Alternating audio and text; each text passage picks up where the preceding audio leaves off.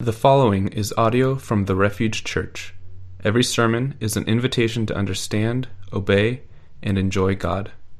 More information about the Refuge Church is available at therefugechurch.us.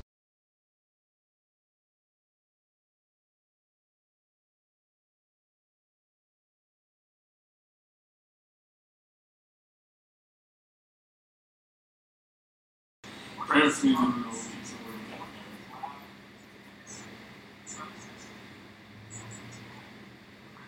Father, I pray in this time together, which is so special, and you said it's special. And you said, over two more are gathered in your name, you're present in a special way. And I pray that you will make us hungry for righteousness right now. Open to anything you say. I pray you'll make us even eager. We probably, in all of our lives, we're challenged in listening. Make us good in these moments, just listen to the word and hear what you're saying. We love you. We pray that through time together, communication, and word by your spirit, we will love you even more. It's in Jesus' name. So, Jesus said that.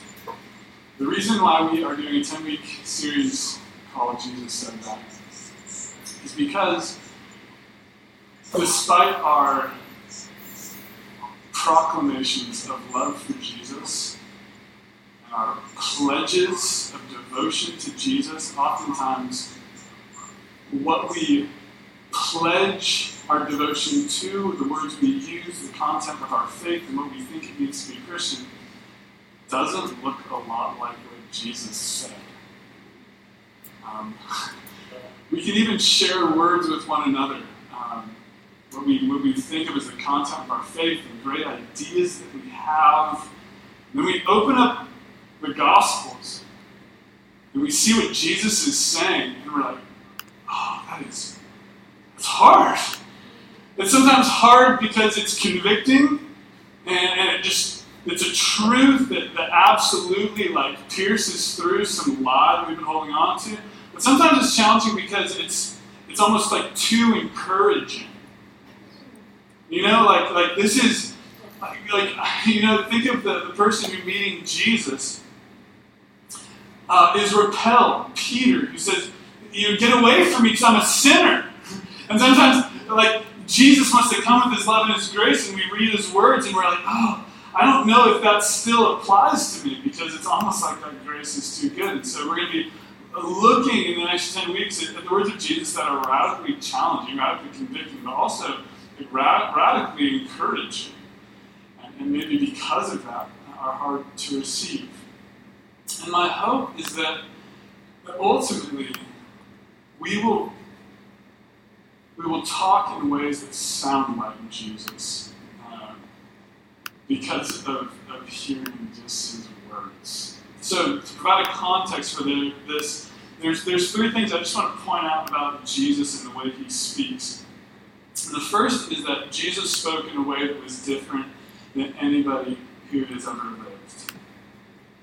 You can see that in the Gospels when Jesus speaks, and though they're coming, a lot of them, coming just because they heard he healed somebody, and they're like, maybe he'll do a trick. Maybe he'll do that when we're here. And they're coming, they're probably not even coming with the purest of intentions, but they leave saying, he's spoken in a way I've just never seen before. He doesn't speak like our teachers. He doesn't speak like the Pharisees. He speaks with power and authority we've never seen before. And so Jesus, singularly, not just throughout his time, but throughout all history, speaks in a way that no one ever has. The second thing is that Jesus is the smartest person that has ever lived. And it's kind of an interesting way to say it, but what I mean by that is there is no one who has ever spoken more truthfully than Jesus. Oftentimes when we talk about spiritual matters, we put it in this category of subjective. Like, it's stuff that kind of, like, your truth, whatever. That's not the case. Spiritual, just as much as the physical, requires an absoluteness to the truth. And what Jesus said is 100% absolutely, irrefutably true. Jesus said, everything that I say, I've heard from the Father. Everything I've communicated to you, I've heard from the Father, which means that everything coming out of Jesus' mouth, the God, Lord of Lords, King of Kings, sovereign over all things, is communicated to him. So, hearing his words, you don't ever have to be like, let's just sift it. Let's find the part that's true. No, every single thing that comes out of Jesus' mouth is accurate, and so you need to gauge your response. You don't need to gauge the truth of what he's saying. You need to read his words and be like, man, why is it that I'm having conflict with this? Because that is true. Jesus is the smartest person that ever lived. Even though when people talk about smartness, if you're like, who's the smartest person that ever lived? You're like, maybe Einstein. I think there was this guy in Egypt at one point. No, Jesus is the smartest person that ever lived. 100% of people other than Jesus spoke fallibly, including myself. So that leads us to the third thing, which is Jesus' way of life and his teaching. We just need to acknowledge as being remarkably different than not only every other teaching, but oftentimes even what is called Christian teaching. And what I mean by that, I'm not don't worry, I don't have something in my mind. What I'm saying is every human teacher is fallible. Your favorite author that you read for devotions instead of the Bible in the mornings, not completely accurate. And that's just the case, right? And it's unfortunate that oftentimes we rely on people that we just find easier than Jesus. And I found this even in studying in seminary where you have these conversations, they go on for a long time, and people would just be sharing authors' ideas. What do you think about salvation? Well, Karl Barth said, and then your hardest boss was I think this. And it's puppet, well then, and are we going back and going, well, what did Jesus say? Because Jesus actually was 100% accurate. And I'm not saying that, authors are helpful. I read great, guys, I have way too many books. So I'm glad Ham's not here to be hey man, I probably need to get rid of some. But read great books, but they are fallible. All of us, 100% of people, even your favorite author, is going to stand before God one day and be like, man, I'm so wrong about that. And his grace, as we come to him, can cover even over those things. So, that's the context for Jesus' words, that Jesus spoke differently. And he spoke with authority, absolute authority, and his words were true. He's the smartest person ever lived. And when you find it's different than Christianity sometimes, and what I mean by that is you will have these ideas too, that when you read his words, you're like, man, this is different. Jesus never preached in a church like this, And in a lot of ways he lived very simply. Sometimes you're like, wow, should we live more simply? Should we go reach out to people maybe in a way Jesus did, which is a little more different than the way I do? Those are good things. When we see the differences, remember Jesus is right.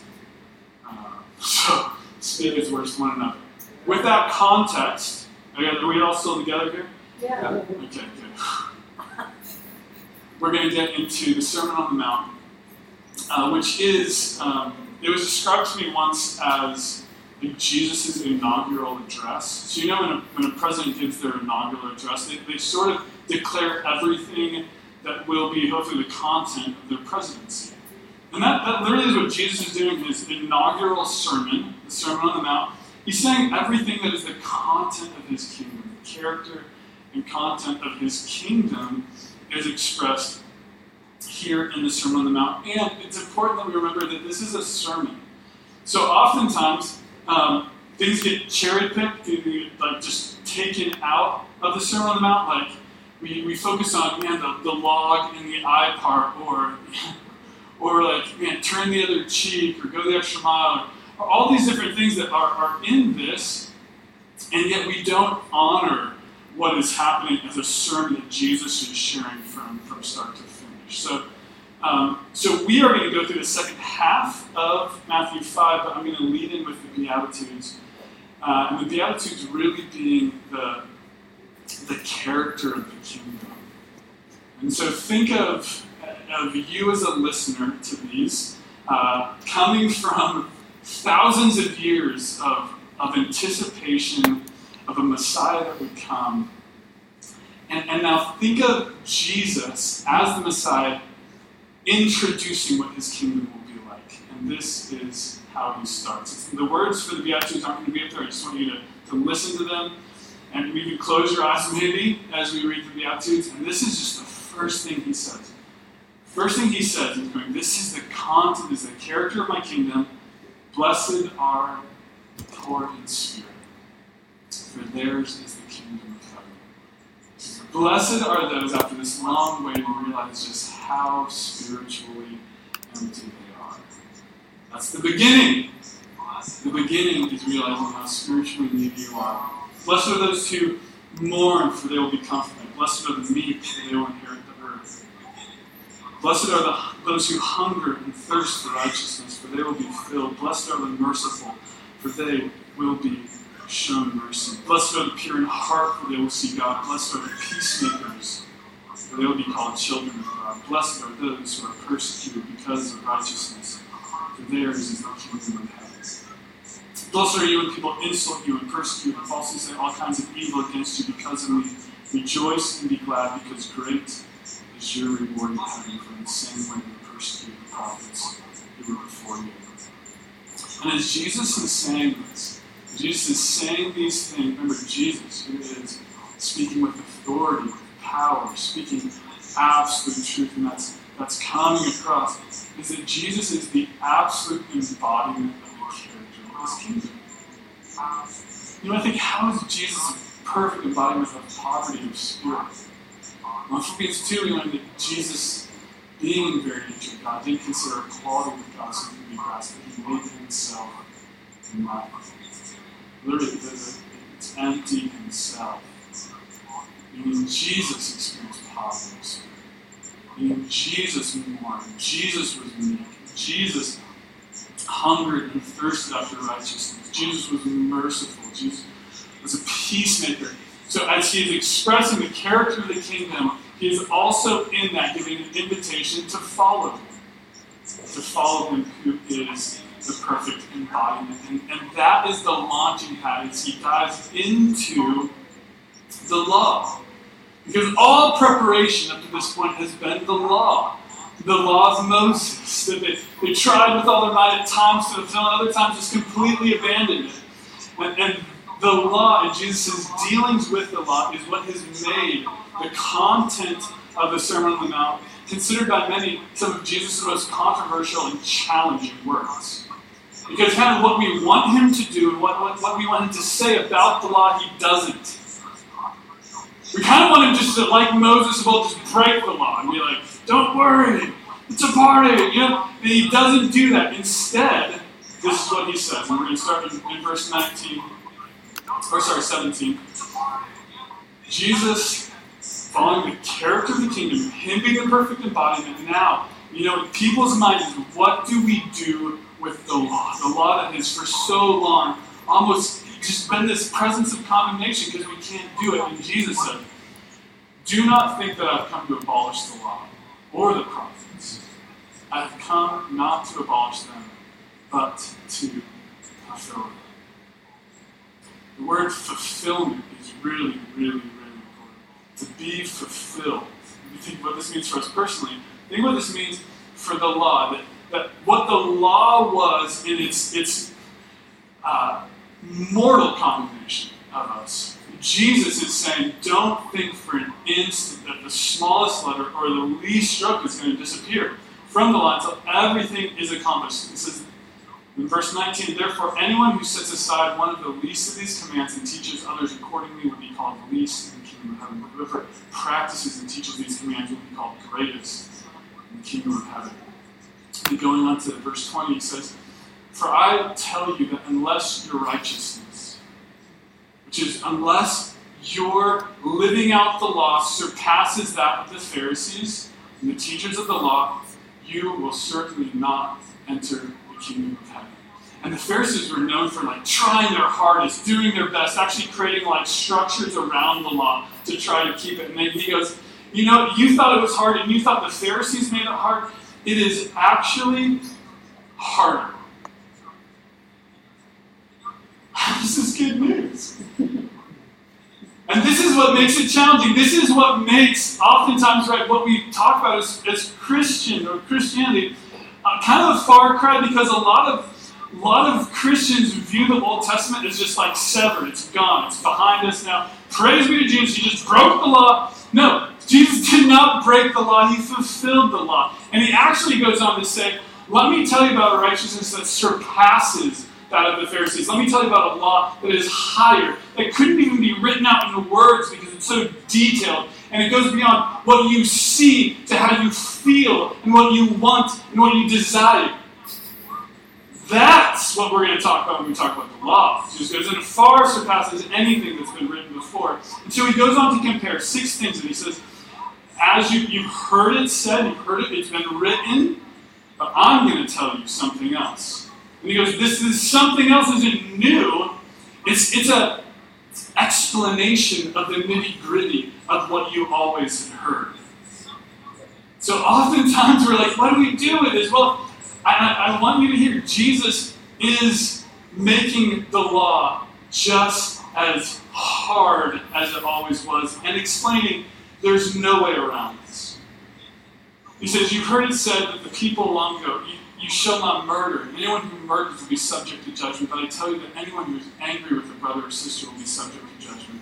Again, anyone who says to a brother or sister, Raka, is answerable to the court. Anyone who says, you fool, be danger in the fires of hell. So what he's saying is, he goes, all you that feel okay because you haven't murdered somebody, he goes, you know what?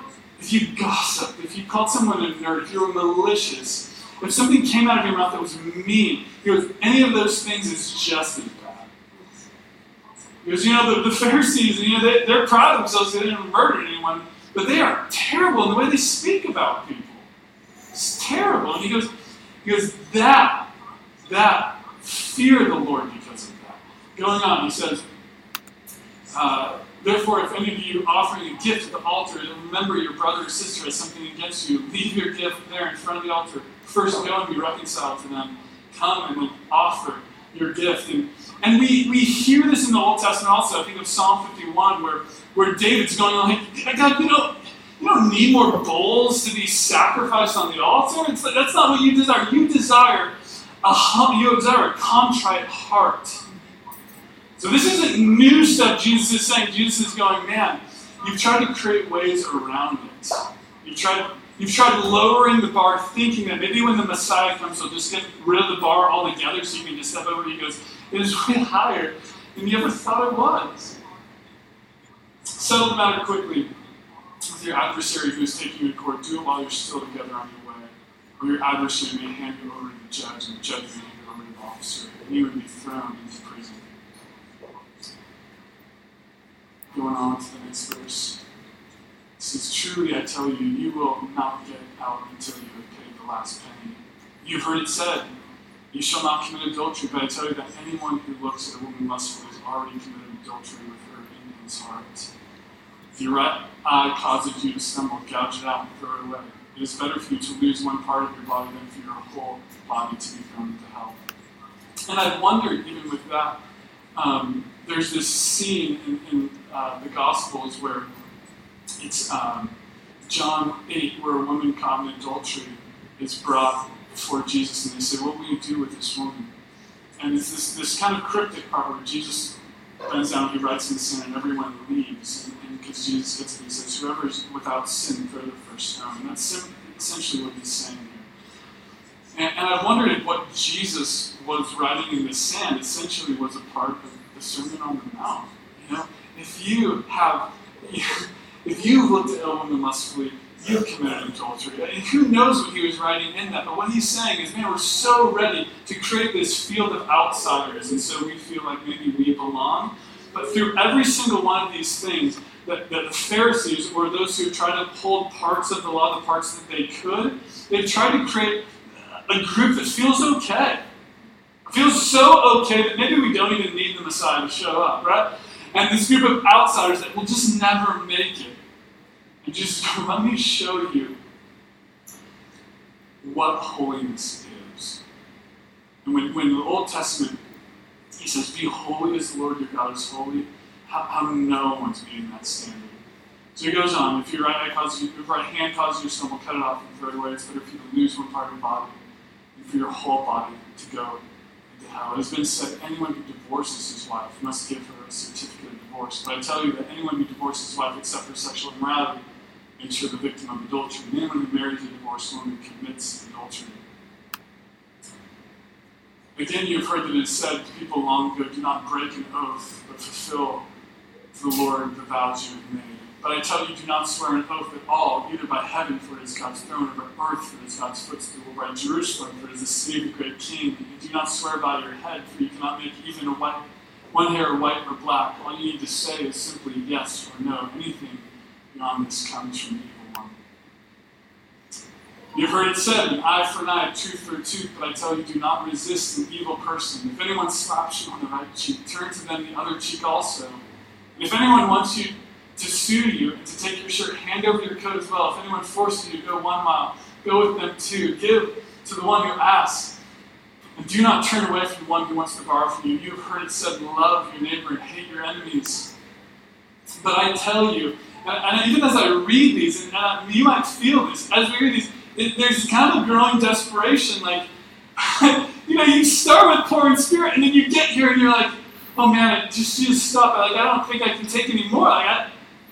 There's too much. It's too much. It's too perfect, right? I tell you, love your enemies and pray for those who persecute you, that they may be children of the Father in heaven. He causes his sun to rise on evil and the good, sends rain on the righteous and unrighteous. If you love those who love you, what reward will you get? Are not even the tax collectors doing that? And if you greet only your own people, what are you doing more than others? Do not even the pagans do that? And in the summary, all these things that he has said, in the same way in the law of the Lord, in the Pentateuch, that we get in the Old Testament, it says, be holy as the Lord your God is holy. It wraps it up by saying, so be perfect as your heavenly Father is perfect. And what Jesus is saying is, this is what it means to fulfill the law. And Jesus says, I've not done away with it, but I have come to fulfill it perfectly. What does that mean? And what does that mean for us? The big question is, how does the fulfilled law where Jesus says, I have fulfilled it, how does that impact the life of the disciple or impact the life of the one he's invited to come? Because as he's sharing it, I don't know if you feel it. I do. I mean, you get to the parts about things you've said or things ways you've used your eyes, and you go, man, we have a nation of blind people if we did this. So, God, what are you asking for? What he's asking for, and he said with absolute concise clarity, verse 48 is be perfect as the Lord your God is perfect. What does that mean for us? What it means for us in the context of Matthew 5:17, hold on to that, where Jesus says, I have fulfilled the law. That is the context of everything he shares. And he goes, unless your righteousness surpasses that. And he goes, I will show you a surpassing righteousness. All these things. And he goes, and we get desperate. And the reason why we get desperate, and the reason why we're going, God, how can you ask all these things that have already broken something? They've probably broken all of them. What do I do? And I think there's different ones that touch a nerve in us. Some of us, man, we just hate people. Some of us have been divorced. Some of us are going like, man, look at pornography. What does that mean? When I read this, do I need to go home and cut my eye out? And we get through all these, and all of us go, this is me. Right? So, and we lose the context of Jesus going, I've fulfilled it. I have fulfilled it. And so how do we live as people who are following the fulfiller? And it is this, that we need to stop seeking personal perfection that is apart from Jesus. We have to stop seeking personal perfection that is apart from Jesus. This is meant to create in us a deep desire for the fulfiller, for Jesus himself. That is what this whole thing is causing us to do. Jesus is not showing us another law. He's not showing us another way. He's showing how he himself is the fullness and fulfillment of everything that's been said and everything that is true, and everything that is perfect, and everything that is right in the world. And in heaven itself, it is Jesus, and he is the fulfillment. So how do we live as a disciple of the fulfiller? That's the big question, right? How do we live as a disciple of the fulfiller? Now, I'm going to share a story with you that I came up with. Hopefully it's helpful. It's been helpful to me. So, I was trying to think through this early this morning. I was at Carl's bachelor party Friday, Saturday. So this morning I was finishing the sermon. You probably should know that. It's like behind the curtain stuff, you know? Behind the curtain, I was working on my sermon this morning. And I was like, how do I talk about this? And I thought, this story came to mind. I want you to imagine a village that is just filled with immortal sickness. Sickness no one knows what to do with, and it's taking over the village. Everyone has it, and everyone will die in this village that is sick. Now, they know that there is a cure, and there's a cure in a village across the jungle from them. They know this because they have a map. And the map not only shows about the village with the great king that lives in that village, but also shows a very clear path how to get from one village to the next. The village where the sickness is to the village where the great king lives, and where there's medicine for the sickness. Now, I know this is like a children's story. Well, it kind of is. So bear with me, it's my level. So, they have the map. They have the trail. They know how to get there. The map is so helpful. Listen to me. The map is so helpful that it literally outlines every area where there will be harm along the way. They're like, hey, the cobra's here. Right? Okay, keep going. They're like, quicksand's here. And you keep navigating. And it shows all the different areas where, and so time and time again, to go get the medicine for the sickness, people set out. They're like, we have the map, how hard can it be? You know? And time again, they don't make it. They come back, they get killed along the way. They cannot make it even though they have the map. One day, the son of the great king shows up in their village. They're like, how did you make it? And he goes, well, I just traveled the path, I have the map. You're like, and they compare the maps, they're like, but the maps are the same. It's like, I know the maps are the same. He goes, the maps are the same, but he goes this. He goes, you know it, as you're coming through, you know where the cobra is, but the cobra, to get around the cobra is way harder than you could ever imagine. Like, it's way harder than you can't do it on your own, okay? He goes, when you get to the quicksand, and you thought you could get through the quicksand, everyone, you've shared about how to get through the quicksand, but that's not how you get through the quicksand. Right? Now you have two options here. One is you're like, tell me it's sweet, and you just try to do it yourself over and over again, and you'll be like, can you just take us? And that is exactly what Jesus is doing. He's coming, he's going, I will show you the way. I'll get you around the cobra, through the quicksand, we're going to go. Right? And that is what it means to follow the fulfiller of the law. It doesn't mean that you know how to do it perfectly, or you won't stumble along the way, or sometimes you'll be like, let me just go out and do it on my own. And you will. And you will get bitten by the cobra. So what does this look like to us? How does this apply to us? It applies to us, and Jesus says it so perfectly, right? Listen to this. I am the vine. You are the branches. If you abide in me and I abide in you, you will bear much fruit, but apart from me, you can do nothing. And we're like, oh yeah, nothing. Sure, you meant like these things we couldn't do. He's like, no, seriously. Seriously, you suck at everything. You can't do anything. Right? And many of us are like we just don't abide. And he's like, no, you have to. I am the vine, you are the branches. If you abide in me, I abide in you, you'll bear much fruit. He's like, you know what? And I pray for you. I pray for you so much that just as me and the Father are one, that you can be one with us. And by being with us, you can experience that unity. That was his prayer to the Father. So, how we be fulfilled people is by following the one who fulfilled the law perfectly. I was, just to summarize this all, it comes down to this, I think, is that the fulfilled person is the follower of Jesus. The fulfilled person isn't the person who, does it without Jesus, figures out on their own, tries to figure out the Bible on their own. No, the fulfilled person is the follower of Jesus. And as you're following him, and we're learning to do that, because what does a disciple mean? What does the word disciple mean? The word disciple means learner.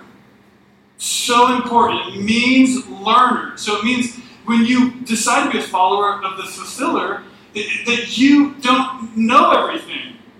And you're going to keep learning along the way and learning through. Sometimes you're going to screw up, but just get back and follow the fulfiller. Because then as you are fulfilled, as you find fulfillment and are the fulfiller, you will not seek these other things. I mean, go down the list. Will you make fun of people and push them out and make them feel like outsiders if you are fulfilled? No. The people who are bullies and are mean aren't people who are fulfilled. They're people who are cowards on the inside. Right? Will you be someone who, and that's murder, right? Will you be someone who commits adultery if you're fulfilled? No, adultery is committed by those people who are seeking something, anything, because they don't feel fulfilled. And they want to find something to fulfill them. Will you be somebody who, when you are maliciously attacked, fights back in a way that's defensive if you're fulfilled? No, because you're going to see in your enemy and your attacker someone actually who is weak, not someone who is strong. Does this make sense? Yes. This is what it means to follow the fulfiller. The one who's fulfilled all things is to find your fulfillment more and more and more and more and more again. That is what it means to be a disciple and follow the one who said, come follow me and I will make you fishers of men. So, to summarize everything right, the fulfilled person is the follower of Jesus, not the person who, taking them out, tries to strike out on their own. It's one who sees Jesus, holds on to. You see the character and content of it, the Beatitudes. You see Matthew 5:17. I have been abolished anything. Jesus didn't break any law. He just fulfilled it.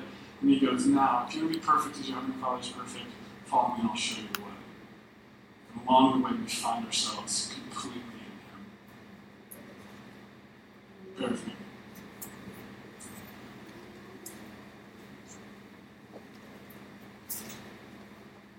Father, thank you for loving the world so much.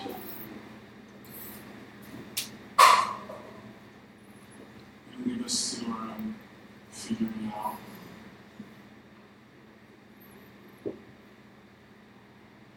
Even if we leave today and we just want Jesus, we want to hear his words. That's what we want. As we've heard your words today, and if there are, I think all of us probably, because we're just learning to follow God, there's places where, man, I lack fulfillment. I pray that you'll speak, just especially into those areas of our lives today, and show us how to follow Jesus there. Now, for some of us, maybe it's the very beginning, just admitting, I've been a Christian for like 20 years, and I feel so poor in spirit. So poor in spirit. And maybe that's the beginning. pretended like I'm full in spirit, I'm really poor in spirit. They'll be the honesty and admit that walking your way. No, that is a beautiful way.